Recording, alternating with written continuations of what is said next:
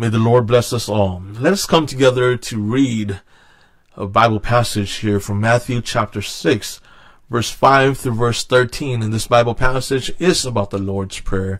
And so just as we have just recited the Lord's Prayer, we will study what the Lord's Prayer is all about today. So in Matthew chapter 6, verse 5 through verse 13, this is what it says. And when you pray, do not be like the hypocrites, for they love to pray standing in the synagogues and on the street corners to be seen by others. Truly I tell you, they have received their reward in full. But when you pray, go into your room, close the door, and pray to your Father who is unseen. Then your Father who sees what is done in secret will reward you. And when you pray, do not keep on babbling like pagans, for they think they will be heard because of their many words. Do not be like them, for your Father knows what you need before you ask him. This then is how you should pray. Our Father in heaven, hallowed be your name. Your kingdom come, your will be done on earth as it is in heaven. Give us today our daily bread, and forgive us our debts as we also have forgiven our debtors. And lead us not into temptation, but deliver us from the evil one.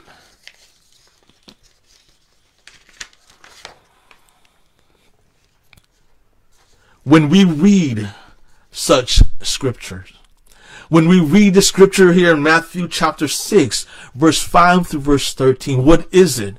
What is it that we see? You know, oftentimes what we often see is we just often see a condemnation of repetitive prayer. Oftentimes what we see is we often see a condemnation of the Catholic Church because they tend to recite the Lord's Prayer, just as like how we as the United Methodist Church and we as the local church, this is what we like to do. And Jesus does talk about not doing repetitive prayer in here by saying that we must not keep on babbling like the pagans. And in that he is talking about repeating things. But the message is much more deeper than that. I know there are some pastors out there that they will even use this passage here, these passages here, Matthew chapter 6, to say that when we sing songs, we are not to repeat a verse.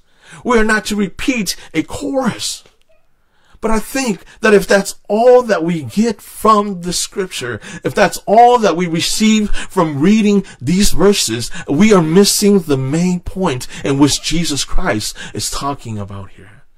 Because even though he's talking about repetitive prayer, he's talking about reciting something over and over again to the Lord. What he is actually talking about is he's talking about reciting things, repeating things to the Lord that are just not genuine.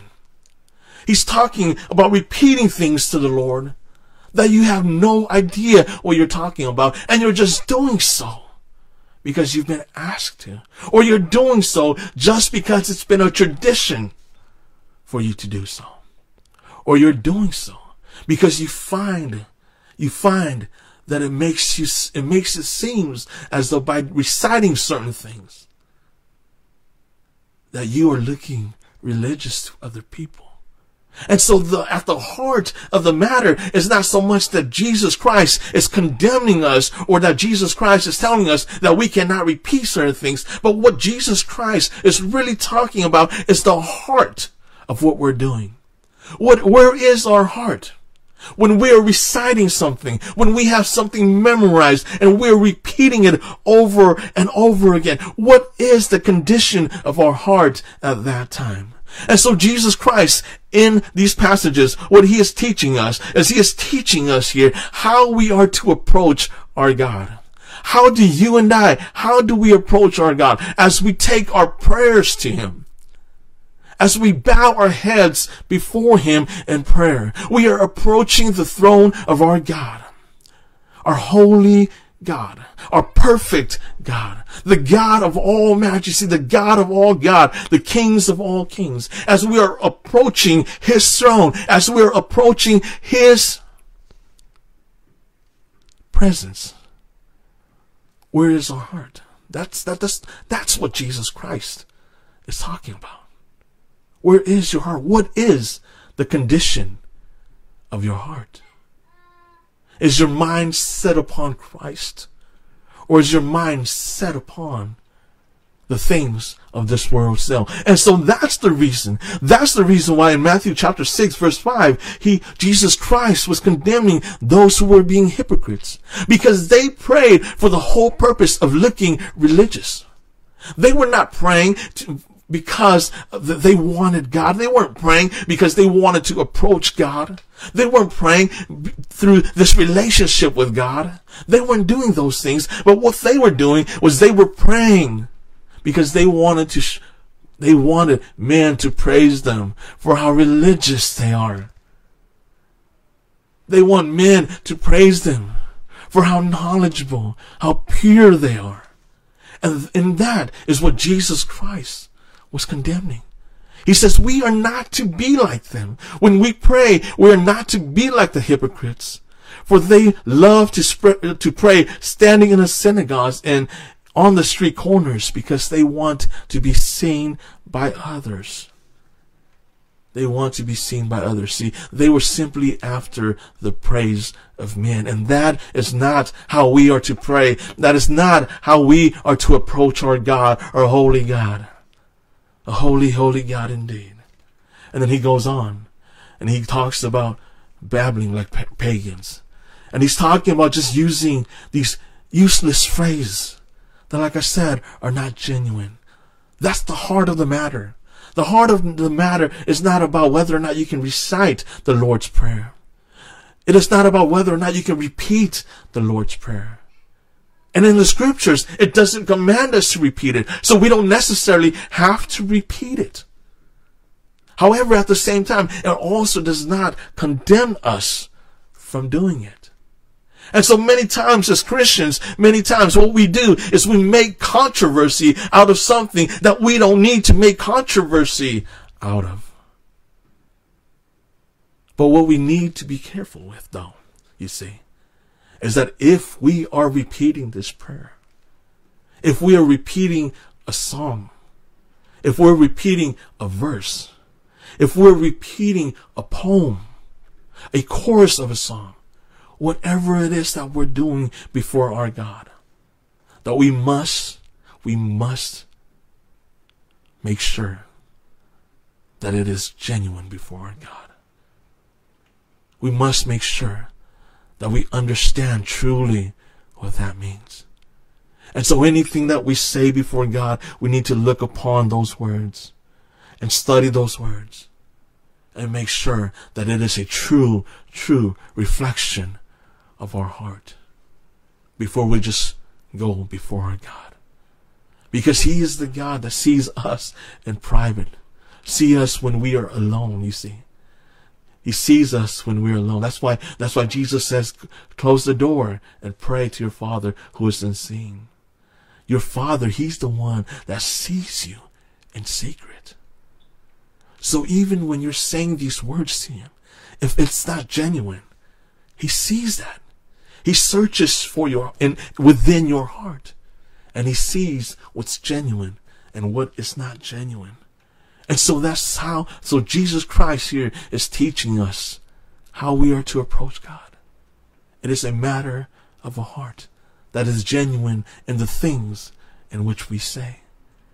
And so we always have to remember that prayer is something that we are to do as Christians. It is one of the most powerful tools that God has given to us to allow us to be able to approach God, to approach His holiness, to bring our joys, our concerns, all to Him. And this is the heart of the matter. And Jesus Christ Himself is that example. He continues to pray throughout His life. It is a demonstration of His own dependency upon the Father. You know, there's been great men. There's been great men of the past. Great men of the past with tremendous and great academic achievements. But many of them fail. Many of them fail in their ministry. Many of them fail in life because they did not pray. Simply because they were men and women who refused to pray, then there are other men. There are other men, all other women of the past. And they may not be the greatest. They may not achieve the greatest when it comes to academic achievements.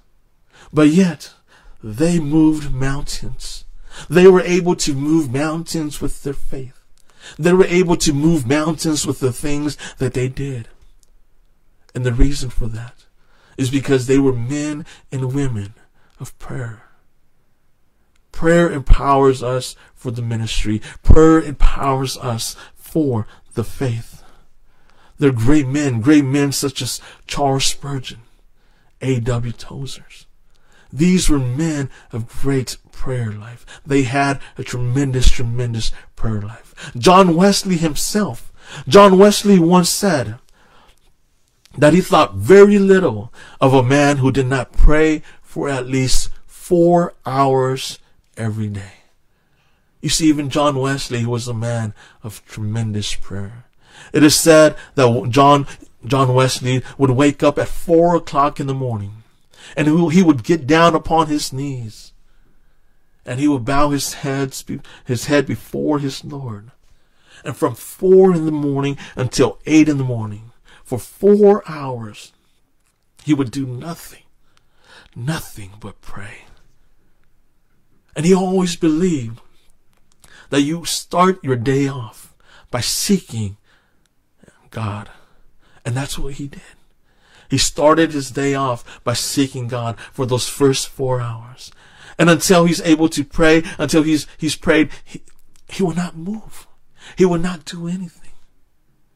And later on in his life, it is said that later on in his life, that he would pray up to 8 hours a day. But for many of us, man, we can't even find 30 minutes to pray. We become so busy in our lives.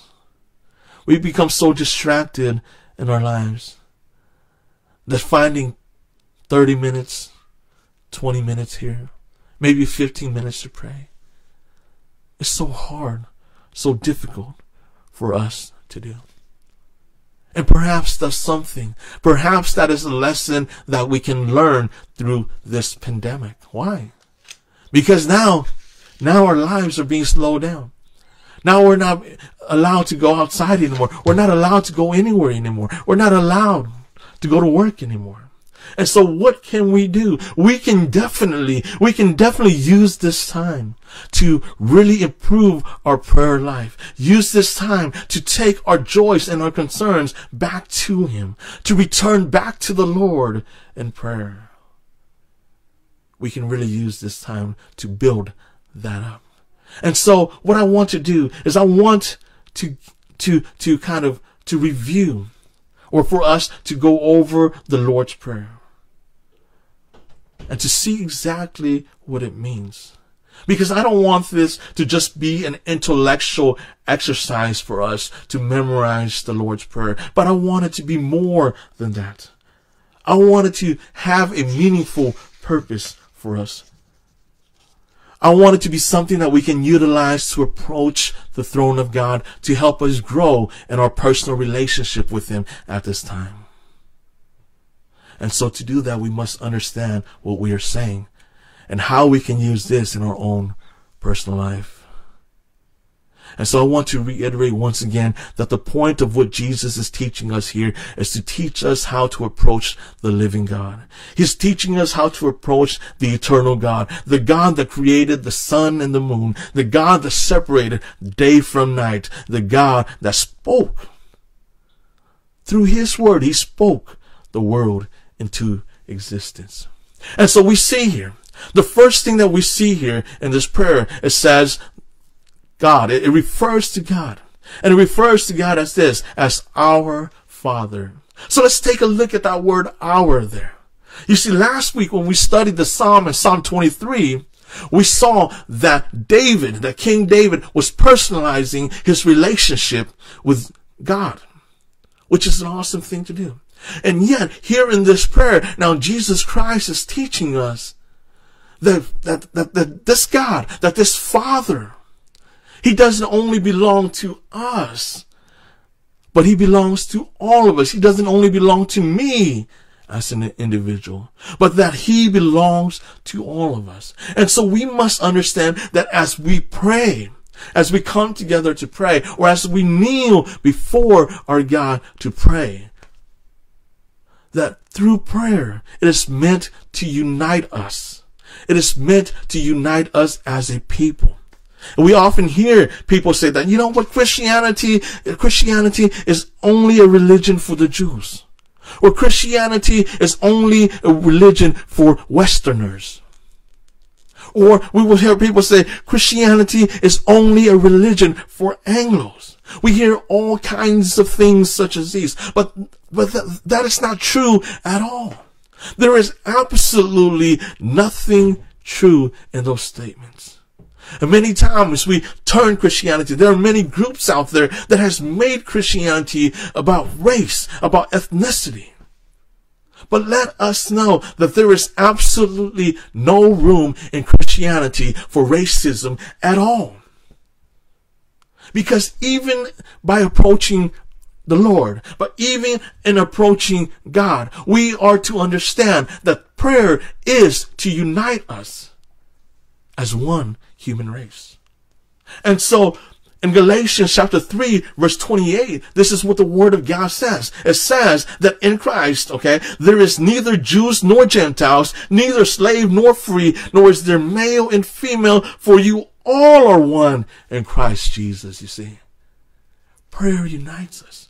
And a man who prays is a man who understands the need for unity. A man who prays is a man who understands the need to bring everyone together. And this is the first and foremost important thing when we read the Lord's Prayer, is to understand that prayer unites us. By that very simple word that says, our. It unites us. Romans chapter 3, verse 29 through verse 30 says, is the God of Jews only? Is he not the God of Gentiles too? And then Paul goes on to answer himself, and he says, yes, of Gentiles too. Since there is only one God who will justify the circumcised, that's referring to the Jews, by faith, and the uncircumcised, that's referring to the rest of us, through that same faith. You see, Paul is saying here that there's only one God. There's not many different gods. You know, Hmongs don't have their own gods. Anglos don't have their own gods. Jews don't have their own gods. See, Romans don't have their own gods. The Greeks don't have their own God. But we all have but one God. And there is only one God. One God who is the creator of all things, who is the creator of everybody. And he is the one that unites us. He is the one that brings us together to be one human race. And we see the the separation of race, ethnicity, happens way in Genesis at the Tower of Babel. And so the separation of race was actually a result of sin. And so through our Lord Jesus Christ, and through this very easy, this very simple word, it brings us back together again. It unites us again. And so prayer, number one, is for us to remember that prayer unites us. And then it goes on and it says, Father. It says, Father. And this is the way that God has chosen to relate to us. You see, many times we see God as this distant God, that he created us and he just leaves us behind. Many times we see him as someone that's not involved in our own lives. In the Old Testament, they used to see God as just a judge and just an executioner. And even though God has that right to be, even though he can be that, and even though he is that, he's chosen. See, Jesus Christ is revealing God to us in a radical way during his time, in a radical way. That, you know what? God is not simply your judge. He's not simply your executioner, but he is also your Father. And this is the way that God wants to relate to you. We often think of God as this distant God who is stoic, who is unemotional. And he's just sitting there waiting for us to do something wrong. And then he zaps us and sends us to hell. He punishes us. That's the way that we often think about God. But Jesus Christ here, by using the word Father or Abba or simply means Daddy, he's saying that, even though God has the right to be your judge, the way that he has chosen to relate to you is he has chosen to relate to you as a father. And so we can find comfort in that. And yet at the same time, that's also something that often provides a big burden for us as fathers. Because many times our children relate to us, or they relate to God through the way in which they relate to us. And so as fathers, we have to be very careful in the way that we raise and we relate to our children. And I often think about my own father as I try to reflect upon my relationship with God. And many times I realize that from the most simplest of things when I was a child to the most complicated things, that my father was always there for me. From the most simple of things, such as just crossing the street, he would hold my hand just to cross the street when I was a child. He would show me the most simple things in life. He would teach me the most simple things in life. In times in which I got myself in trouble as a teenager, he would always be there to get me out of those troubles, to always find a way how to get me out of the trouble that I often get myself into. When I got married, my father was the one that helped pay for all the wedding costs. Today, he still lives with me. And today, he's the one that helps me babysit.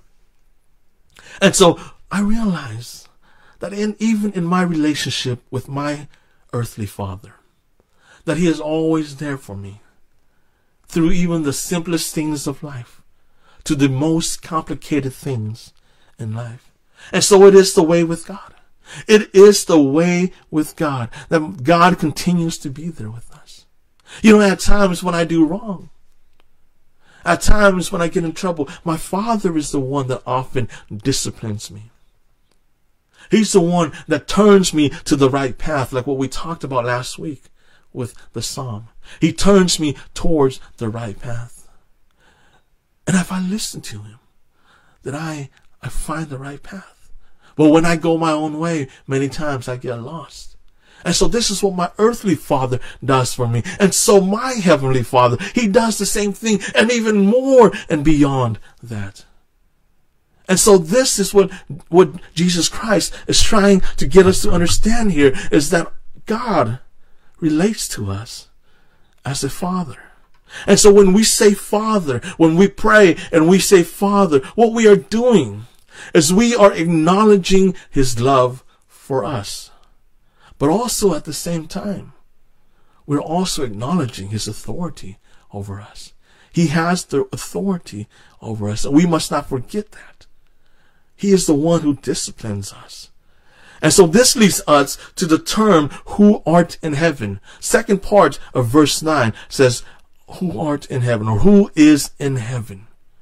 You see, God, this Father, he is our Father, and yet he is sovereign over us. He has absolute authority over us. Being that he is in heaven, he sees the beginning to the end.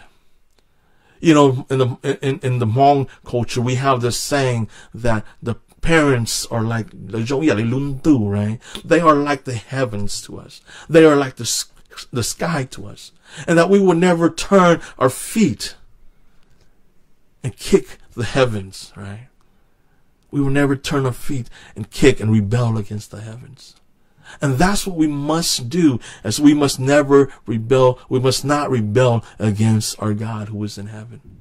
And being that he is in heaven, he sees all things. He sees the beginning to the end. You know, if we were to take a satellite, or if we were to fly a drone, into the sky, and if we were to look down from that drone down upon I-80, we would see all the traffic from one end to the next.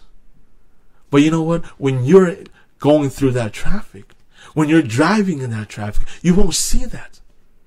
But yet, if we were to fly a drone up there, you would see the beginning from the end. And being that God is in heaven, it gives us comfort knowing that yes, he has authority over us, but at the same time, he sees the beginning to the end.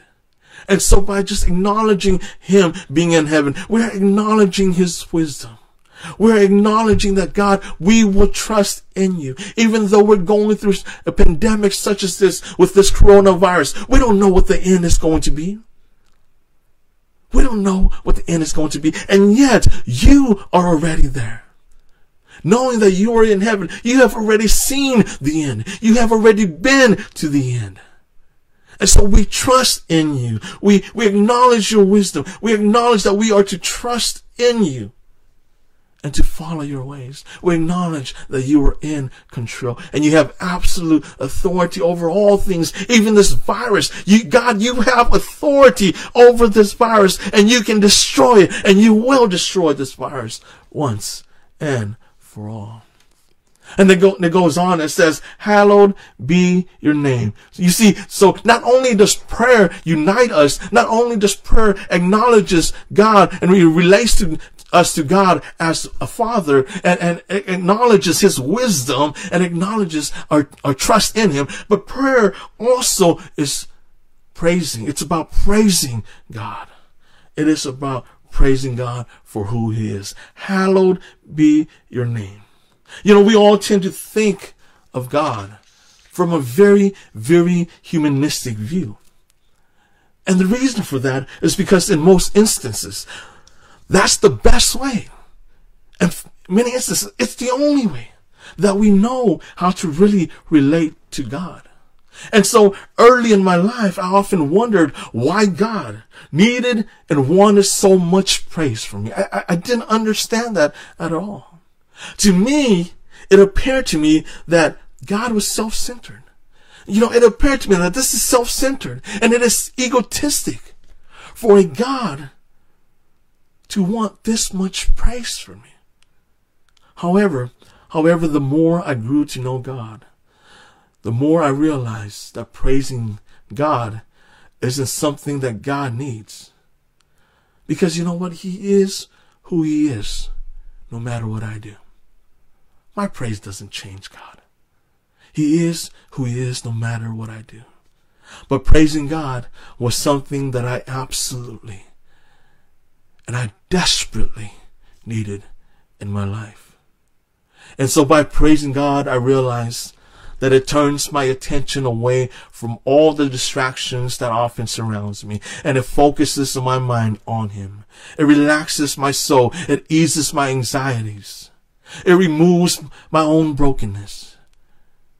And above all, it magnifies the joy that I have in the Lord. And so you can see these prayers of praise throughout scriptures. David says in Psalms chapter 3, he says, you, Lord, are a shield around me, my glory, the one who lifts my head high. Hannah prays in 1 Samuel chapter 2. She says, there is no one holy like the Lord. There is no one besides you. There is no rock like our God. These are all prayers of praise. Daniel prays in Daniel 2. He says, praise be to the name of God forever and ever. Wisdom and power are his. He changes time and seasons. He deposes kings and raises up others. He gives wisdom to the wise and knowledge to the discerning. He reveals deep and hidden things. He knows what lies in darkness, and light dwells with him. What a beautiful prayer of praise by Daniel. And so there are so many wonderful prayers of praise that we can find throughout all of the scriptures that we can continually read about. We can continue studying. We can continue to study them and to adopt them into our own personal life as we pray. And so as we pray, remember to always praise God. Praise God. But this is not only about praising God, you see, but it is also about exalting his name. It is about exalting his name. This word hallowed, other words, we often translate that to mean holy. Holy. And what it gives us is it illustrates this thing for us. It illustrates this thing for us as though everything is inside a bag or inside a jar or whatever it is. That there's all these things, all these names. Let's say all these names inside this jar. And so it illustrates to us that we're to reach into that jar and we take that name out of that jar and we separate that jar because there is no one like that. You see, it's not telling us that, hey, today you're going to put God number one. It's not talking to us about making a list. It's not talking to us about making a list of priorities as though, you know what, today God is my number one and I will be number two. My wife is number three. My church is number four, whatever. This word hallowed here is not illustrating that point to us. But what it is illustrating to us, brothers and sisters, what it's illustrating to us is that we are to, this name of God is separated from everything else. It is above everything else. And there is absolutely nothing like this God. You can't put anything next to this God. This God belongs in his own jar. He belongs in his own place. You can't put all these other names beside his name at all. That's how holy he is. He is sacred. That is how sacred he is. And it is about the uniqueness of God. We often confuse the word holiness with righteousness. And all those, they are interrelated. Holiness has this meaning of just being different. Just being unique. And oftentimes when we think about the word of sanctification, it often relates to us the similar kind of idea of being separated from the world. Being separated from all things. And so when we say, hallowed be thy name, this is what we're talking about. This desire to exalt God. This desire to lift his name. The desire to understand and to acknowledge that he is above all things, that there is absolutely nothing that can be compared to this God. You know, in the Christian faith, many times we often say that we want to serve the church. We want to be in ministry because we love the people. Brothers and sisters, that is a good thing. That is a good thing to have in our hearts, to love people. But if that's the only thing that we have in our hearts, our ministry is not going to last long. Our journey in the Christian faith is not going to last long. Because people will disappoint you. People will disappoint you. They will turn against you. And at that time in which the people turn against you, at that time in which the people disappoint you, when the people fail you, at that time when they take all your stuff and they throw you away, they say, we no longer want you here, Pastor. We no longer want you here. What are you going to do? How are you going to find the faith to move on? The only thing that that's going to help you move on, to move forward with your faith, is if you have this desire within you to say, hallowed be your name. That God, above all else, even when the whole world turns against me, that's one thing that matters to me more than anything else. And that is for your name to be exalted. And that is for your name to be hallowed. That is for you to continue to be separated, to be unique, to be above all things. And regardless of my circumstances, regardless of what situation I may be in, that is the desire of my heart. That's how we continue in the faith, brothers and sisters. It's hard to continue in this faith if all we're in it is for the people. It has to be more than that. And this is what Jesus Christ is teaching us by this simple prayer. By this simple prayer, that it's more than that. It's about exalting the name of God. And then it goes on and it says, your kingdom comes. Your will be done on earth as it is in heaven. This is verse 10. Matthew chapter 6, verse 10.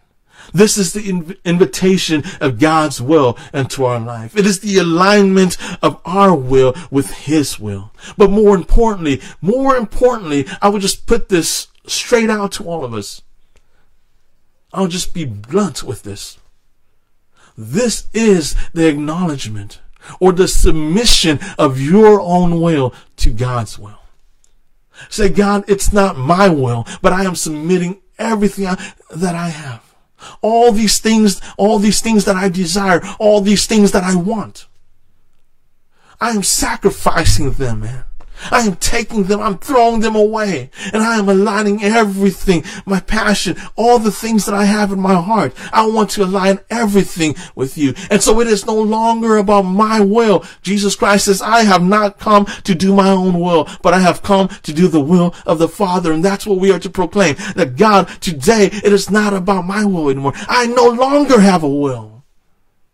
My will is dead. I am now dead with you. I am now dead with Jesus Christ. I no longer have a will, but it's all about your will. And may your kingdom, may your ruling, may your will come. May all things that you desire, Lord, may it come. May you rule over my life. May you rule over all the earth. May your will be done on earth as it is in heaven. This is our communion with God. So you see, even before we ask for anything for ourselves, through prayer, we are already aligning ourselves with God's will. We are already submitting our will and getting rid of our will and saying to God, God, this is no longer about us, but it's all about you. May your will come into my life. May your rule, may your authority come into my life. May you take over me. May my life be consumed by nothing but your will, your desires, and your passion. And so even before we pray about anything else, this is what we are to pray about the will of God that comes into our life. And James chapter 4 verse 3 says that we ask and we do not receive. He said, you ask and you do not receive because you ask with wrong motives, that you may squander it on your own pleasures. Many times we pray to God, we forget about God's will. Many times when we pray to God, we don't even invite God's will into our lives. But we're praying to God, God, you are to grant us our will, you see. You see, instead of saying, may your will be done, we said, God, this is our will, and you need to grant it. May our will be done. Your job is to simply grant us what we want. Your job is simply to grant us our desires and our passions. Many times in our prayer, that's the way we approach God. We see Him as a vending machine. And we're simply there and say, we want this. And so we press the button and we're supposed to get it.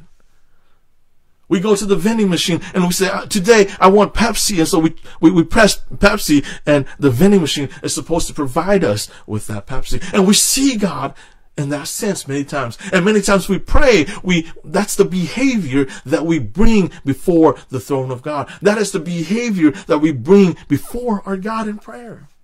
We say, God, give us our will. Grant us our will. But Jesus Christ is saying, no. That's not the way to approach God. But the way to approach God is to say, God, your will. It is about your will. I am aligning my will to you. I'm getting rid of my own wills and let your will be done. And so you see, even when we try to do good, one of the things that I find out in my own personal lives, and the reason why we need the grace of God so much, is because I realize that when I go out there, and when I go out there to give to other people, when I go out there to help the needy, to help the poor, I find that people praise me. And I enjoy that praise. I enjoy that praise so much that many times I am more motivated I am more motivated in doing good to others for the praise of men than I am for the will or glory of God. And so even in my good deeds, I find that many times I sin against God. I'm taking away His glory. I'm taking away His will. I'm doing it based upon my own will. I want to do it my way, God. I want to do good, but I want to do it my way. And I'm taking away the will of God. I'm taking away His glory. And I realize what a wretch I am. What a wretch I am. And most of the time I realize that I am more motivated to do good by the praise of men than I do for the glory of God. And so even in these good deeds, like I said, I have sinned against Him. And so all I can do is say, God, thank you so much for your grace. Because without it, I would never be worthy to stand in your presence. And so it is after aligning your will to His, after submitting your will to His, you are then to proceed to ask for your daily needs. And these are daily needs. It says, give us our daily bread, okay? It's not talking about giving us this 24,000 square feet home, this 24,000 square feet mansion. It's not talking about that. It's not talking about giving me this $200,000 Lamborghini. It's not talking about that. But what it's talking about is it's talking about the basic daily needs that we need. And all this relates back to what came before it. Like, in other words, it's basically saying, God, provide for me. Even though I have all these spiritual needs, all these things that I want to do spiritually, that I also have my physical needs. And God, I need you to supply for those physical needs. The most simplest of things, the most basic of things, I need you to supply me with those things. So that I can continue to do these things to proceed. I can continue to lift your name on high. I can continue to proclaim that hallowed be your name. I can continue to exalt your name above all names. To understand that you are unique indeed. That you are all by yourself. You are a class by yourself. That there is absolutely nothing that is like you. And not only that, provide me these needs, God. Provide me these needs so that I can accomplish your will, right? Not my will, but so that I can accomplish your will while I'm still here on this earth. And so when we ask for the daily bread, these things are the basic things that we need in our lives. It is an acknowledgement of trusting in God, knowing that God will be able to be the one to provide these things for us. But all these things, whatever God provides for us, is to be used for one thing and one thing only, to exalt His name. Today, you're going to be a business person. You're going to build a business. You know what? Exalt God with it. Today you're going to be a doctor. You're going to go into the medical field. You know what? Exalt God with that. Today you're going to be a lawyer. Great thing to have. Great goals. Exalt God with that. No matter what you do, as God provides you, use it to exalt God. That's what the prayer is all about. And many times that's not our motivation. Many times we want these things so that we can show off. God, I want this $100,000 car so I can show it off. You see, it goes back to that Bible verse in James. We're not asking with the right motives. We're asking with all the wrong motives, and we don't receive because we ask with these wrong motives.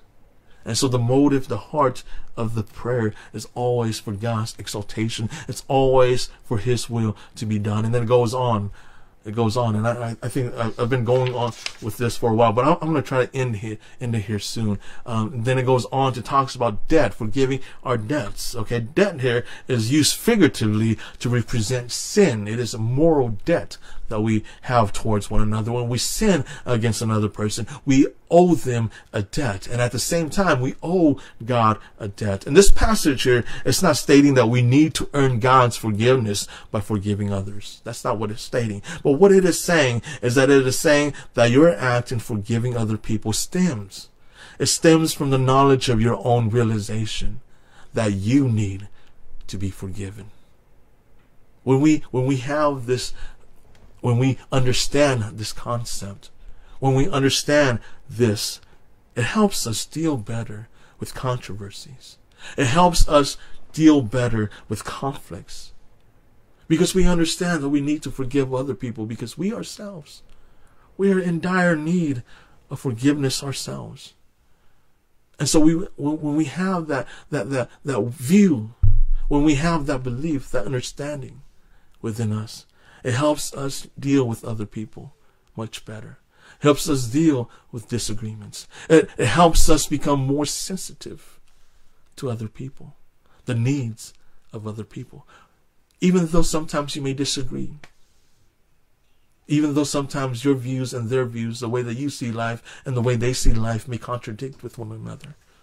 But if you understand that you yourself, you are as in need of forgiveness as that person who has sinned against you, just needs forgiveness also. And it allows you to be more merciful. It helps you become more forgiving, helps you to become more merciful towards people. Allows you to deal with situations and conflicts in a much, much better way. However, what this does not mean, it doesn't mean that it is not meant for us to distort the idea of mercy, because oftentimes mercy can often be misunderstood. And when it's misunderstood, it can often be distorted to result in an injustice. And so we need to be very careful with that. We don't want to distort that. We don't want to distort the idea of mercy, the idea of forgiveness, to result in injustice. God forgave us on that cross. And we're going to talk more about the cross next week as we celebrate Easter. But as God forgave us, justice was also met upon that cross. So you see, mercy and forgiveness doesn't necessarily means that there is no justice. And so we have to be very careful with that. We have to be very careful that our forgiveness, that our idea of mercy, when we talk about mercy and forgiveness, that it's not a distorted view that results in injustice. You know, a young woman who was sexually molested by somebody, and the church told her that you can't be a Christian unless you forgive the person who assaulted you. That is a distortion of forgiveness. That is an example of a distortion of what mercy is all about. We're condemning a person for being sexually assaulted by telling her she's not a real Christian unless she's able to forgive right away. And so we need to be careful with that. We need to be careful with that and understand that forgiveness doesn't take away the need for justice. And then the last part says, lead us not into temptation, but deliver us from the evil one. And I'm going to be quick with this. Just going to be quick with this. And this is just saying that God is not, this is saying that we are to ask for God's protection. Because life is filled with trials. It is filled with trouble. I think one of the greatest gifts that I have discovered in my life, one of the greatest things that I have discovered in my life, is that I have discovered that life is all about suffering. You know, before I discovered this, I used to think that life is about, it's about all these other positive things. But once I realized that life is about suffering, it really gave me a different perspective in life, because it helped me realize that in my life, it helped me realize that what I need is I need the strength to go through these sufferings. I need the strength to go through these trials. I need the strength to go through these troubles. And that's what this Bible verse is talking about. It's not telling us that we're never going to face any trials. It's not telling us that we're never going to suffer in life. I mean, we would all love for life to be fair. We would all love for life to have no trouble, no trials, nothing at all. We would all love for life to be filled with just nothing but peace, and I get my own way all the time, and life be fair all the time, and everybody is equal all the time. That's what we all wish for. That's what we all hope for. But that's not reality. Reality is that there are going to be trouble. There are going to be trials that comes our way. And during those times, all we can do is say, God, give us the strength and protect us. Do not allow the devil to get a hold of us during these times of temptations, during these times of trials. Don't let us fall to the devil. But please provide us the strength to overcome these things. And then it comes on to the very last part where it says, for thine is the kingdom and the glory forever and ever. And the reason why that's not in the scripture, okay? Some of you may have already realized that when I read the scripture, that part was not in the scripture. And the reason for that is because many of the earlier manuscripts that we have on record doesn't have that part, okay? Because the Bible is translated from these manuscripts that we've collected throughout history, and so many of the earlier manuscripts doesn't have that line, that verse in it. The later ones do. The later manuscripts do. And so many of the modern Bible, as they translate this, they either leave that out, okay? They either leave that out and just give you a little footnote at the bottom of the Bible telling you exactly what's going on, or they put that in and then give you a footnote too. So either way, but most of them will leave that out and just give you a little footnote as to why they left that out. That's because the earliest manuscripts that we have on record doesn't have those that line in the scripture. And so, I just want to end this by saying to all of us today that during this time when we are sheltered, during this time in which we are isolated in our homes, I want us to use this time to really go to the Lord for prayer. See to it that you build up your prayer life during this time. It's going to take a lot of prayers, brothers and sisters. It's going to take a lot of prayers for us to get through this pandemic. But if we all turn to the Lord and go to Him in prayer, I'm absolutely confident that He will answer our prayers and that He will provide for us. And so as we end this, let us pray together. God, we thank you. We thank you for your message today. We hope and we pray that your message today will give us hope to be able to bring our joys and our concerns before you, to be able to bring our prayers before you.